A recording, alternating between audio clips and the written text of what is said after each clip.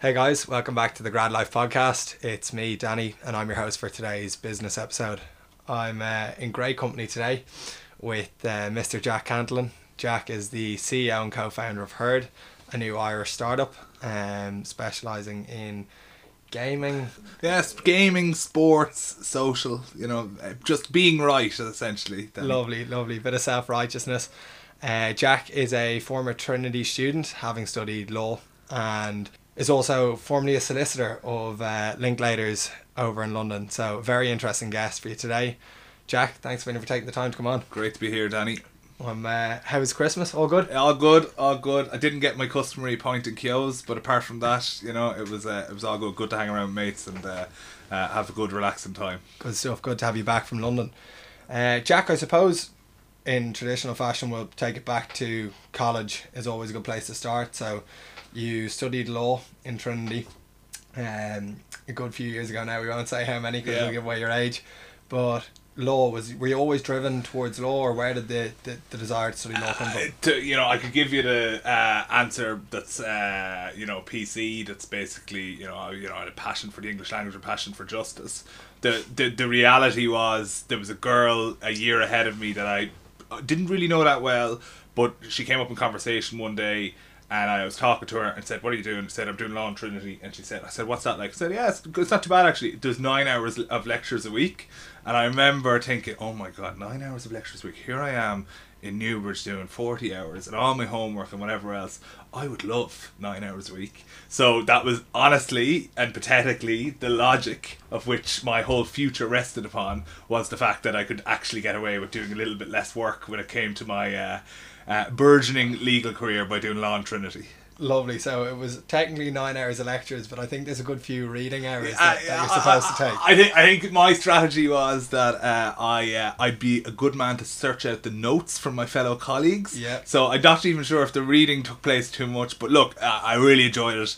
I had great mates throughout that are still some of my best mates, and it was more work than the 9 hours might indicate, but it was a great time, and a great time to kind of like be yourself and be as creative as possible, I think that was probably a good start to the idea of work smart as opposed to work hard. Exactly. So while you were in studying law, you obviously took a liking to it. You managed to get yourself on the Washington Ireland program when you were in college. Mm-hmm. Talk to us a little bit about that, because I know it's a program that a lot of people strive to get on and be a part of, but it's also one that's probably not too well spoken about. Yeah.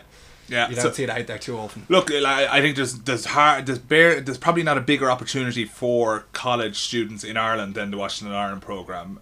What it is it has alumni. Leo Varadkar did it when he was younger. And it's got a formidable list of people that have done it before. It's 15 kids from the south, 15 kids from the north. It's very much a child of the Peace process, trying to bring together what they would describe as future leaders. I don't know if they saw a future leader in me or not, but they were still kind enough to pick me. And you go to the United States, and you get to work in all the kind of at the center of power of the universe in a lot of ways. I was lucky enough to work in Congress for Congressman Peter King, who was a Republican from New York. Not to reveal too much about my politics, but Peter and I wouldn't be too aligned on many of the issues of the day. But he was very, very kind to me. Brought me to hearings, brought me to sessions of Congress, and I had the most fun 3 months in many ways of my life. And that was an opportunity afforded to me because, I turned up at some random lecture in Trinity about this program, learnt about it, and, I'd always have a kind of mantra, Danny, to, like, apply for things and don't worry about being rejected. You know what I mean? Just put the head down. Don't be fearful of getting it wrong. Be fearful of not putting your hand up and getting the opportunity. And that was the first kind of lesson of, wait, if you kind of give it a crack, good things can sometimes happen. Well, it was good to know that you were going to some of those 9 hours of lectures anyway. But yeah, definitely sticking the hand up, putting the name in the hat, and you never know what comes from it. So you actually managed to intern in Congress for 3 months? 3 months, yeah. And I note that you are a qualified solicitor in the States. You sat the bar over in New York, so you're qualified to operate over there. I am Danny. Danny, when you get arrested in New York, I am your get out of jail free card. Lovely. That's it's good to always good to have in the phone book. Yeah, anyway. yeah. But did your time under Peter King kind of drive you to say maybe this is somewhere I want to work, or was it just along that I might do this anyway? No, absolutely. Like, my parents met in America. They're both Irish, but they met in Lexington, Kentucky. So a weird place to meet, but in the horse world, not so weird. Very good. And as a result, I always had a great connection with America. I spent like a number of summers. I spent the summer as a rickshaw driver in Chicago. As we talked about it, I worked in Congress for a summer, so it was always very, very important to me. And I suppose a big part of when I set out to be a lawyer, I said, you know what, if I'm going to do this, I want to also give myself the opportunities to work in America. And I was able to do that. I worked in our Linklaters New York office for a little bit, and just had, it's a kind of intoxicatingly fun country, right? Mm-hmm. I always, even today, when I think about my future, I always think, where might America be in that future, and it's a place very special to me. Yeah, and as you were saying, you kind of touched on it there, Lexington, Kentucky, big horse racing town. Yeah. You are very interested in horse racing, and we'll come into that again and with Herd, but you set up the Horse Racing Society in Trinity. Yeah, so I suppose when I got to college, I realized, I have a big interest in horse racing, and perhaps I didn't feel there was a space for that for amongst my fellow students. I put together a little survey. I had to get 50 signatures, and I remember I passed it around. Another lecture I actually did attend, and my girlfriend, who is still my girlfriend today, actually confesses now today that when she was handed the piece of paper to sign to set up a horse racing society in Trinity, she thought it was one of the most tragic things she'd ever received, and did not think it would succeed. But we had we'd loads of fun with it. It was actually, bizarrely, people might not believe this now, but it was the second biggest society in Trinity when we ran it. We had 2,500 members, and we were known for, while also promoting horse racing and going to the races and having a great time, we set up the Spin 1038 race day, which has been a great success and sold out every year really since. We were also known, we had great fun throwing parties in college. Particular highlight was when we went to the academy. We got a large wooden horse, and we put it on the dance floor, which we thought was a great idea until people started climbing on top of it and becoming Frankie Dettori, jumping off it and celebrating, while it being midnight and highly inebriated and drunk. So look, it was great fun, and it was a great learning experience. It's so important in college, I think, to, you're given this space, this unique time in your life where you can try things, and we got that with the Horse Racing Society, and it was a great sandbox to figure out things that work and things that don't. I find it hard to believe that it was tough to get 50 signatures for the Horse Racing Society in Trinity, of all places, where barber jackets seem like the status quo these days, so they must just be fashion statements. But everyone who's listening, if you're attending a student race day, you've got Jack to thank for his efforts in getting that started and up off the ground. So you finished up college, you've got your degree in law, and you get a job in the highly regarded and sought after Linklaters over in their London office. So talk us through a little bit about going in as a trainee solicitor there, and how you found starting out in London, where it's highly competitive. I suppose I was intimidated, to be honest, initially. It's all Oxford, Cambridge grads. You're thinking, like, am I smart enough? Am I posh enough? But actually, when I got there, it wasn't really that at all. It was much more of a meritocracy. It was people from across backgrounds in the UK. In the UK, it's a class-based structure. There's working class, there's middle class, there's upper class. But I actually thought it was a real advantage of being Irish in London, because when they heard my accent, they didn't know what to do with me. They kind of thought I might be working class. They thought I might be middle class. They thought I might even be posh. So that was a real advantage for me to integrate in Linklaters and to develop friends and develop, and people to be to kind of mentor me and assist me in my I suppose my legal development, if you want to call it that. And it was a great, it pushed me really hard. I'd 5 years in links, and you know every year was a new challenge. I spent 6 months in our Madrid office, which was super cool. I got to play for the Madrid Harps Gaelic football team, which is probably my best sporting achievement, as I played in El Clasico, and we beat Barcelona in the Iberian Championship final.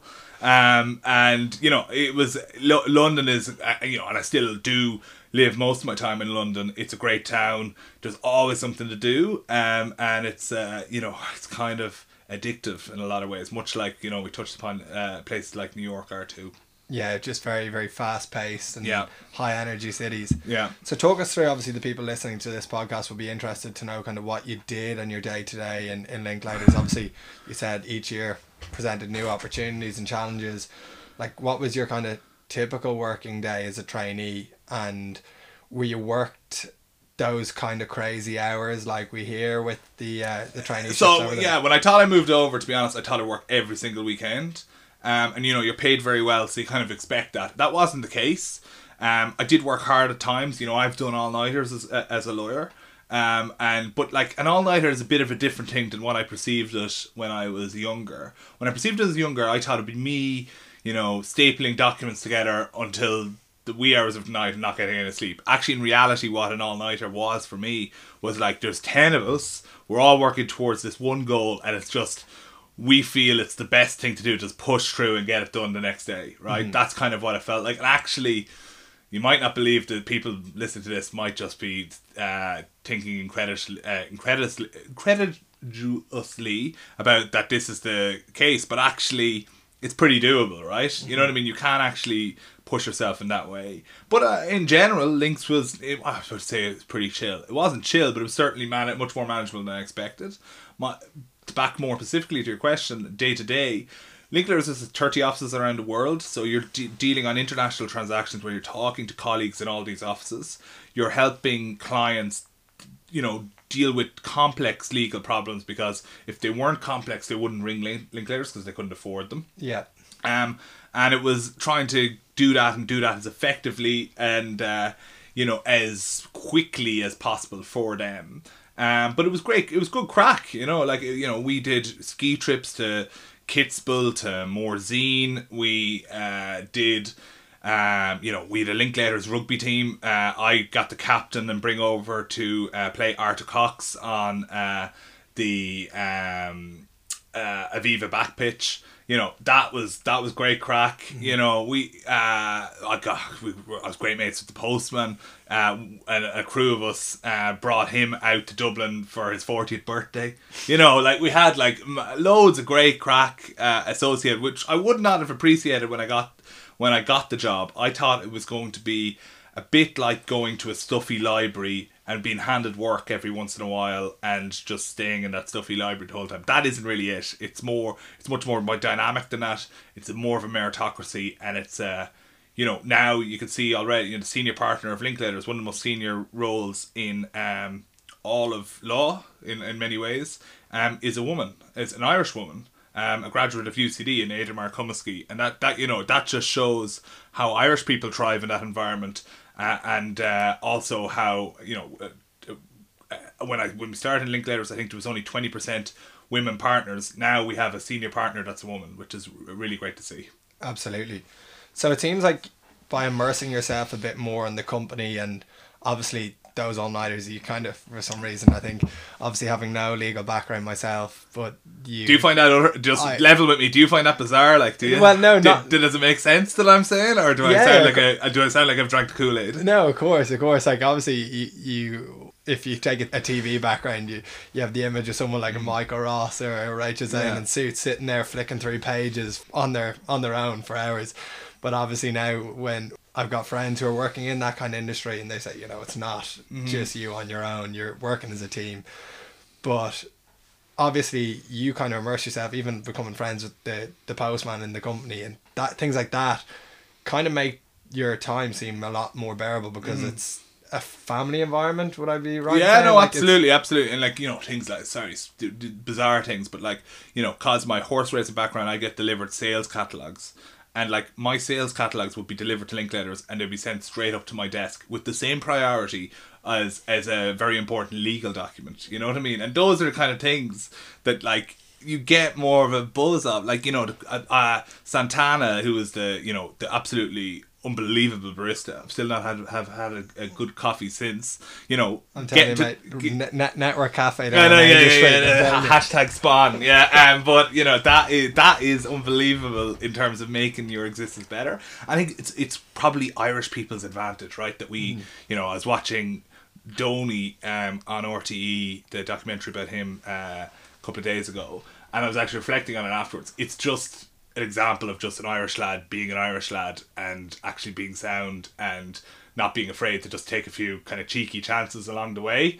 And, you know, as a result, I think Irish people more than the average thrive in international environments because people want to be our friends and want to be associated with us, and it's a great passport to have. It seems like, having listened to a few of the conversations that my co-hosts have had with other people, and even conversations I've had on this podcast with some former guests, it seems as Irish people, when they go away to whether it be the States or London, for example, they don't try and get overly competitive with their peers. They try and actually get on, which is a different mindset than a lot of the UK graduates may have when they go into these. I need to be one better than Jack. I need to be one better than Robin.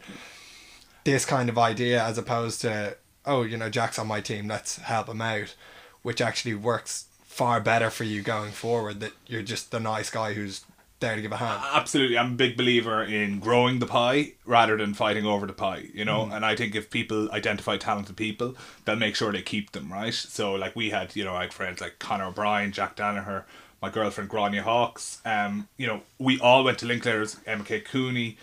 We're all Irish, all went to Linklaters, and formed a bit of a mafia, right? Which is very advantageous. And you know, I talked to some of my Oxford friends, and they'd talk about, you know, a big article that was very important for one of the essays they'd be writing would invariably be ripped out of books in libraries because people would want that advantage of only having that one article, right? You know, that's not. I don't think that's Irish culture. No. And I think it's a big advantage we have, and I think we extend it also not just to our own brethren, but we also extend it to everyone, and I think people respect that and respond to that, and it just helps us immensely.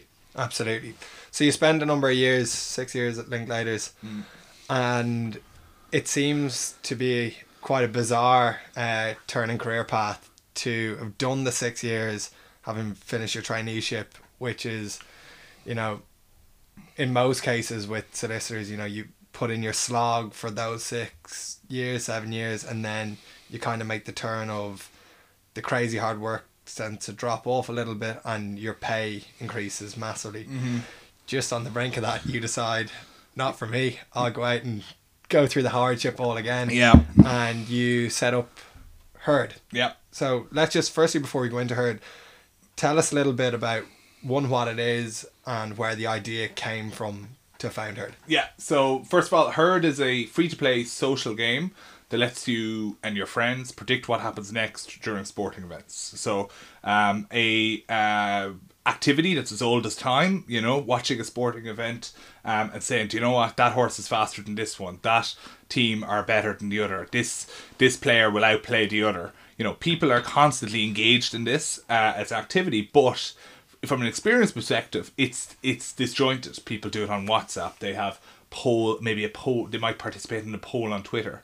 We're trying to be the global place where people celebrate being right around sports, and we are the home of the conversation of what happens next. It's a hugely exciting space. It's been one that's been dominated by activities such as gambling. We're hoping to be a social safe space separate to that. Fantasy sports, which can be a bit intimidating to the you know, the more casual player.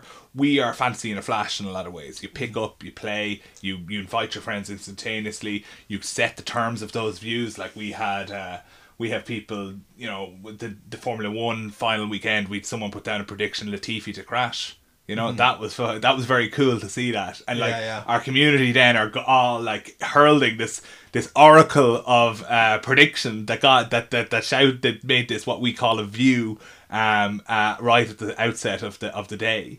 And that's what we love. We love the kind of the social currency you get from being right and being validated amongst your peers. Yeah, it's a really interesting platform. I've gotten set up on myself, having chatted to you a little while ago about it, and it's kind of one of those apps that you can kind of fathom when you're communicating it as you are there, but also once you get on it, you automatically kind of become immersed. Like, I've obviously got a massive interest in sport. The minute I got on it, I was hooked, because I love the idea of, this is my shout. Obviously you can put your view down and people can back against it with their own, say, nah, Danny's completely off the charts here, it's not going to happen. And then if it turns right, your points, your status, your status rose, you know. And it's brilliant, because I wouldn't be one personally for fantasy. I find it too time consuming to go an NFL fantasy, a football, like a Premiership fantasy, and it just takes too much time. But I would love to just say, oh, on the weekend, I think Man City will win. Yeah. Exactly. And, like, you know, if you think about, if you made that prediction in the woods, and nobody hears it, doesn't exist, Danny. Yeah. You know, you need to actually say it, you know, promulgate it to the world, and that's what we're providing, that space. And that's what really excites me about what we're building and what we're creating at Herd. And I think what's also exciting is, you know, we're going to be a new way of rewarding those fans. So if you're really knowledgeable around a sport and you can show time and time again, I'm so into Munster, I am so into Leinster, I'm the king of F1, whatever that is, brands love that. Brands want advocates that are very engaged around their sports. And over time, we're rolling out, you know, tickets to matches, digital experiences, a whole host of ways that we remain free to play, but brands that want access to their super fans, these knowledgeable beacons of their communities, will finally have a way of knowing exactly who those people are. And I think that's really going to be when we kind of apply the jet fuel to what Herd is, and we're hugely excited for that moment. I think it's the concept itself, and the fact that there's no money really involved with it. You know, it's free to play, you put your status out there. I think a lot of people, personally, I'm not a huge gambler, but I do like the idea of putting my social currency of what I believe is going to happen in sports out there, and it's a perfect platform for that to happen. And alongside that, if, as you say, you're really into Leinster Munster and you're putting up enough views on Leinster Munster, you might get some knock-on effect from Leinster Ulster Rugby themselves to reward you for your interest. Exactly, and people are doing not only that, but they're also doing it in more conventional ways even now, which is like, you know, when I put up an Instagram post, or if I do a TikTok video, like, I'm kind of doing it because I want the validation of my friends finding it funny, or saying that's a great picture and they like it, or, you know, our generation is one that is immersed in social media and is also immersed and wants that social validation of their peers saying, yeah, that's good stuff. You know, actually, what I enjoy about our platform sometimes is, actually, it's not the people winning the status points, it's the people that, like, will comment under a review, that's a great view, that's a really, you know, that's a kind of different one. You know, I think that's very, very fun. And then we have people use it really whimsically, like they'll be like, oh, you know, the next lad to walk into the bar during this match will have an umbrella. And it has to be there, watching the door, going, does he have an umbrella? Does he have an umbrella? Does he have? And it's creating that drama within your day-to-day experience, which I think somewhat is lacking. We have it in existence in, like, WhatsApps, in Discord communities, you know, on Twitter, on TikTok, in kind of informal ways.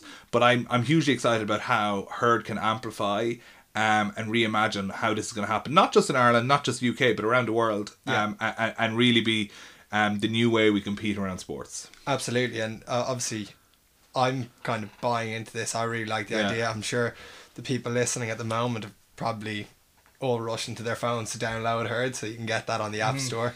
But obviously there's also a lot of business interest. So you started up Herd in London, and you're backed by Entrepreneur First. Yeah. Talk us through a little bit about how you kind of got your first bit of funding and kick-started Herd. So, you know, I'm sure there's a lot of people listening in, Danny, that are, like, sitting there and going, do you know what? I'd love to be an entrepreneur. I'd love to, you know, take a chance. I'd love to back myself a little bit. And what Entrepreneur First say is that they say, look, you know, we back people, not ideas. They are pre-idea is when they come to Accelerator. It's not that they give you the idea, but they say, look, you have expertise, you have knowledge, and we will put you in a space where you can meet co-founders, you can grow your business. So I came to Entrepreneur First as a CEO type individual, in that I was commercial, and then it pairs you meet lots of CTOs, so technical individuals that can build the product,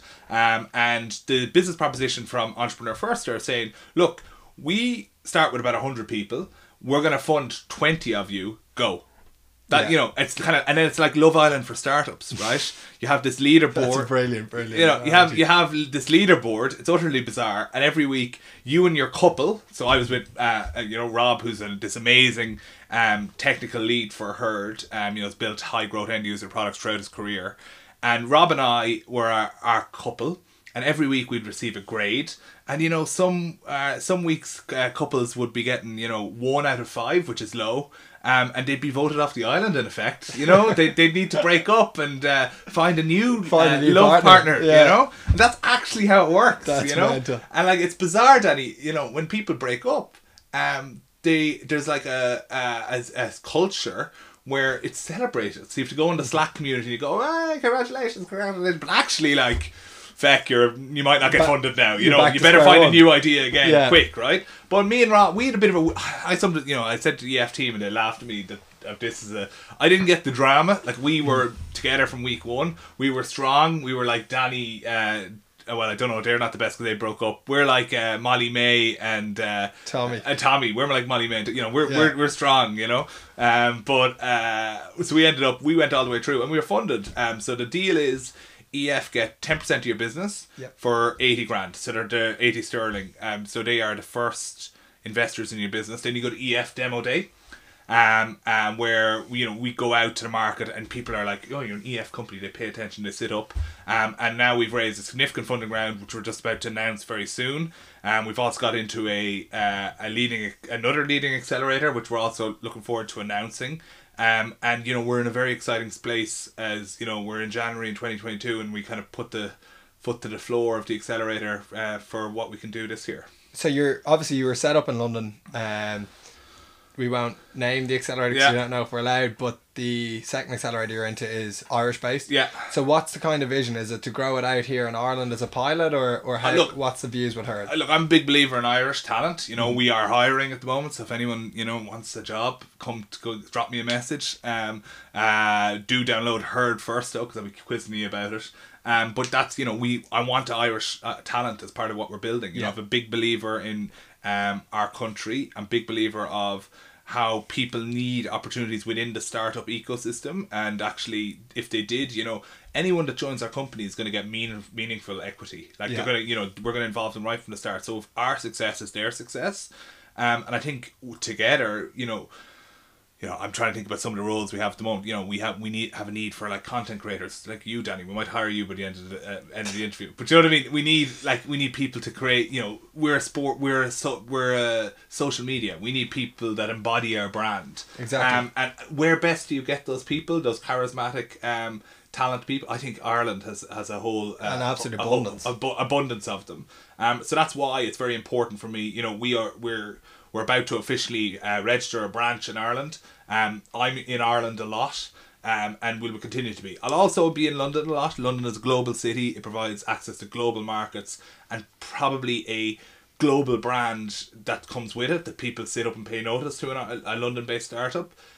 But our Irish DNA will be coursing through everything we do, and I would see it very much as an Irish startup. Good stuff. And I suppose being London-based is also given you a little bit of a boost, I think, because you've gotten some seriously heavy hitters on board in your funding round, which is really rare considering the stage of product you were at when you got the funding. Talk us through a little bit of that. Like, how did you find it particularly intimidating to go and pitch the product? This is something that I think with a couple of entrepreneurs we've had on before who've gotten to pre-seed and seed funding, their own experiences of like pitching to private equity and different private backers to get cash to to get their company off the ground. How did you find that? So I suppose I come from a background of my family we breed racehorses, and racehorses are inherently an animal that sometimes are very fast and sometimes they're very slow. So I'm quite comfortable in selling a vision that may not succeed. Yeah. And coming from that background, I have always enjoyed buying and selling. That is not to say, I saw a very good tweet by one of the members of the Irish startup community during the week. I'm trying to remember who, but and they said, most startup founders think 1 in 3 calls will be successful in terms of fundraising. It's really 1 in 30. I would agree with that, right? You've got to do the hard yards. You've got to, get up the phone. You've got to use your contact book. And you've got to just give it a go, right? You've got to not be afraid of rejection. And we thankfully we've been very successful. And we're excited where that is going to take us. But what's sad about it is we're successful this round, but that just gives us enough so that we can get to the next stage, so we do our next round, so that we can prove again. We need to prove in UK and Ireland we can deliver this product, but America's massive. The Middle East, Muslim communities, it's against Muslim fate to place a bet. What exciting opportunities might that present to us? Absolutely. There's a whole host of opportunities out there. And I hate to tell our investors this, but we're going to need more cash to go after them also. Absolutely. So that's going to come down the road. But look, we're very, very excited about where we're at. We're very excited about the community we're building, the people that are using our product and using it on a daily basis, and that's growing the whole time. And we just want to speak to them, understand them, and continuously get better, both as a team and as as Herd itself. Just on a personal note, what kind of challenges have you found as an entrepreneur setting up this business, coming out of a traditional probably 8 till 6 or 8 till 7 solicitor job into all this autonomy of it's on your own doing, go out and make it work? Look, I think it's very scary. You feel very vulnerable. You feel like, if this fails, it's embarrassing. It's what will people think? I'm not getting paid. I'm getting paid very well at Linklaters. Now I'm not being very well paid, if at all. That's scary. I think it's also, it's an uncomfortable feeling being an entrepreneur, in that you're it's on you. If a letter comes in the door that you need to action this, you can't really hand it over, right? It's on you. The buck stops with you. But it is. Look, I'd say the way I'm built, I enjoy it. I like space to be creative. I like space to be thinking laterally, thinking strategically, thinking about how we can, best build Herd. And that I think the overwhelming feeling is one of excitement. But that does not, and people should not, listening in, should not think how, when they see a LinkedIn post from me and it's up into the right chart of our user growth, and they're thinking, geez, it must be the easiest ride in the world. No, it's certainly not. I have worries, and existential worries, every week, every day, and that won't stop. But we'll just we'll do our best to continue to try put the ball in the net. I'm not going to say we're going to do it, but we're going to give it a good go. Definitely. So I suppose then, with all the managing of worries and the kind of getaway from the day job that is Herd, what kind of hobbies? You're obviously interested in horse racing. Do you turn to horse racing to get the mind off work? Look, I'm a big fan of all sports. I think you'd have to being CEO of Herd. You have to live the darts at the weekend. You have to live the Premier League. You have to live every managerial change, because there's people probably predicting on her. But for me and my family, horse racing is a massive interest that I have. I'm lucky enough I have Horse Syndicate, where I kind of as a passion project, I fractionalize interest in racehorses. So I get I'll buy a horse and I'll say, look, divide it in 100, and instead of paying thousands for a horse share, people pay 100, a couple of hundred, and that's called Syndicate.Racing. We've had great success. We've a runner in the Grand National this year. We had a couple of runners at Cheltenham. And we've a horse called Grand G going to Cheltenham this year. We're very excited. We're hoping to have a few runners at Royal Ascot. I'd stick a little view on the stick a exactly. You'd be a brave man betting against Jack if he's backing it. Yeah, so that's be great. And then I suppose the more left field thing then I also do is I have I have two turbid stallions. So horse racing, to produce the racehorses, you need the services of a stallion, which people pay for the opportunity to breed to that stallion. And we've two, 50 Stars, who's a new stallion this year, and a horse called Far Above, who had 142 lovely mares visit him last year, which is very exciting. And I did that in partnership with Sheikh Rashid Dalmuk Al Maktoum, who is from the royal family in Dubai, and he was very kind to entrust me with his horse, which I bought off him, and he retained a significant minority percentage, and that's been a great distraction from the more herd work. While it's still, I suppose, a bit of work itself, it's exciting to have breeding and shaping the new generation of racehorses as they emerge, and trying to breed a few bullets along the way. So that's always a great distraction, alongside the not too daunting a challenge to build a global social media company. I think it's also a good reason to get out of the office and maybe spend a few days in Ascot or Cheltenham. Yeah, you were slagging me about Trinity students having a Barbour jacket. I definitely am a Barbour jacket wearing individual, but you did comment as I walked in, Danny, you had the same fleece that I'm wearing right now, so we're not too different. Look, I'm partial to a Barbour jacket myself. You know what I mean? It just depends on the season. Jack, we'll finish up with one question that we ask every guest, and I'm going to kind of catch you off guard here because I probably should have mentioned it, but book recommendation. If I'm not too sure if you're a big reader, if you're not, but if there was one book that you've read in the past while that's maybe had a significant impact on you, can be business related, personal development, fiction, doesn't matter, anything that you read that you think that was good, really stuck in the mind, and you recommend. Yeah, so I'm a big reader. I love to read. I'm trying to think what would be the book I would recommend. If you wanted to laugh, I really enjoyed Did You Hear Mammy Died? Famous for Tommy Bowe exclaiming on Ireland AM about to turn 10 siblings. If you wanted a distraction, I'd highly recommend that. I'm big into my historical fiction, the nerd I am. So I read a great book on Napoleon called Napoleon the Great, which takes a different perspective on Napoleon, which is that he's actually not a bad lad after all, which I really enjoyed. I'm reading Haughey's book at the moment, which is interesting. But what else have I taken? I love Normal People, but I didn't love Sally Rooney's new book. So yeah, lots of different books kind of constantly on the go. I'm trying to think if there's one kind of, I'm into non-fiction. I'm trying to think, has there been one kind of there's one really weird book that I read called Everything You Think the Opposite, and it was written by a marketing executive, just about being different, and trying to think left field thoughts. It's very picture based. It's literally something you'd find in someone's bathroom, but that's always stayed with me as something that, like, to succeed in life, you need to zig and zag, not go on a lateral line, and that's what I think. That's a book I find myself referring to a lot. And also, there's a book I enjoy. I'm not very good at keeping habits, so my friends who are listening to this will think it's absolutely bizarre. But Atomic Habits I found very, very good. It's about, thinking about what are the things that you do on a repeat basis and make them positive things.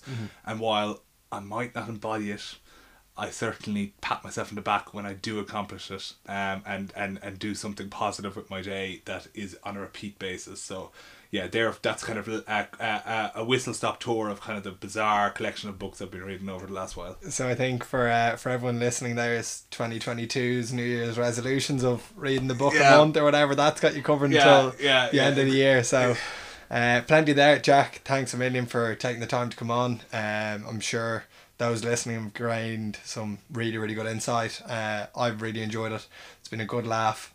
And for everyone listening, as Jack said, he is hiring with Herd, so make sure to download the app. It's on both app stores. Both app stores, yeah. It's Herd, and then if you just say "it's nice to be right," because that's what that usually finds it pretty simply. Lovely. And that's what we believe, So Herd, it's nice to be right. Personal opinion, I've downloaded it, absolutely love it. Jack, thanks for taking the time, and all the best going forward. Thanks very much, Danny. Cheers.